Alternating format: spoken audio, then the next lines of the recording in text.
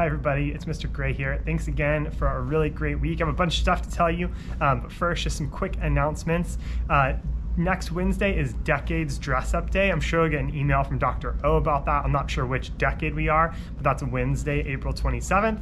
I mistakenly wrote the wrong date for AWISH.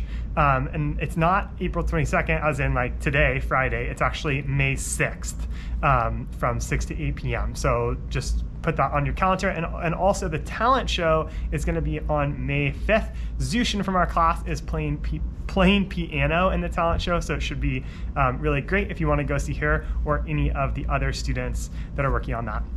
Monday, May 30th is Memorial Day, which is no school. I'm just telling you that far in advance. That's the last week of school, but we know we're almost to May, so this is happening quick. I put a link in the email and also on the updates page about IPSF summer class and camps registration. And then a separate link also, I have a friend who's a 6th grade teacher at Canyon View, and he has a class that he's teaching for summer school that is a poetry and songwriting class. So if your child is musically inclined in any way or think that might be fun, that would be a really fun thing to do. And so I put a link on there. That's for upcoming 4th, 5th, and 6th graders, so our kids are eligible. There's also links to multiplication and division facts practice, spelling words, the Wordament, and our class chess tournament, which is also, I think, almost done with the first round as our chess tournament, so it's going really strong. Readers workshop.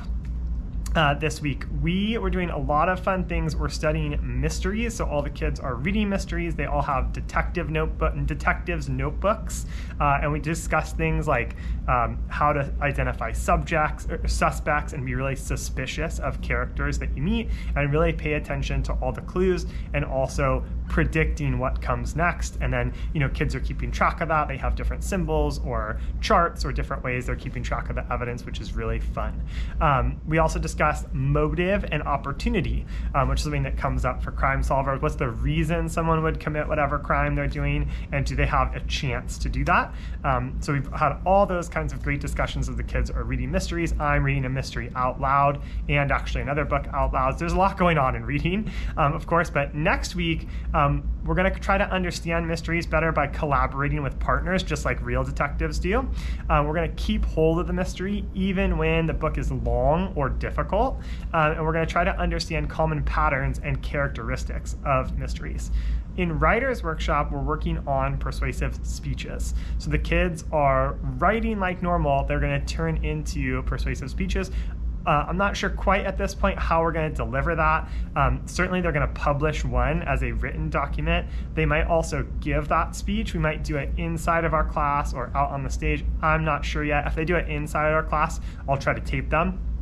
I'll try to video them. That'll be really fun. But next week, we're trying to raise the level of our persuasive speeches, and we're going to do that by gathering more information about our opinion. And we're going to organize and categorize that information, and then they're going to try to prove their point by using transition words when they give evidence, like, for example, or this means that, something like that. So that's what's going on in writing. In math, the kids had a end-of-year district assessment this week. So all the kids in 3rd grade in the whole district take this test, and it goes over all of the most important ideas from 3rd grade, and it assesses the kids. That information gets sent off to the district. It was an online test. And they will look at it and they give feedback to teachers about what to focus on for next year, or even what to review with different students this year. But we took that yesterday, Thursday, and the kids did a great job. They worked really hard.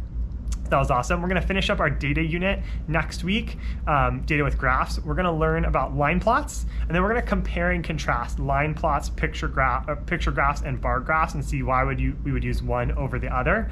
And then we'll finish up the unit with an assessment on Friday. Nothing in social studies next week. We'll get back to it the week after. And then we didn't really even get to our science this week with severe weather, so that's going to try to happen next week. The last thing I want to tell you is testing that's going on. This week, yesterday, we took the end-of-year math assessment. The only tests we have left are the state tests, the CASP state tests that everybody takes all over California.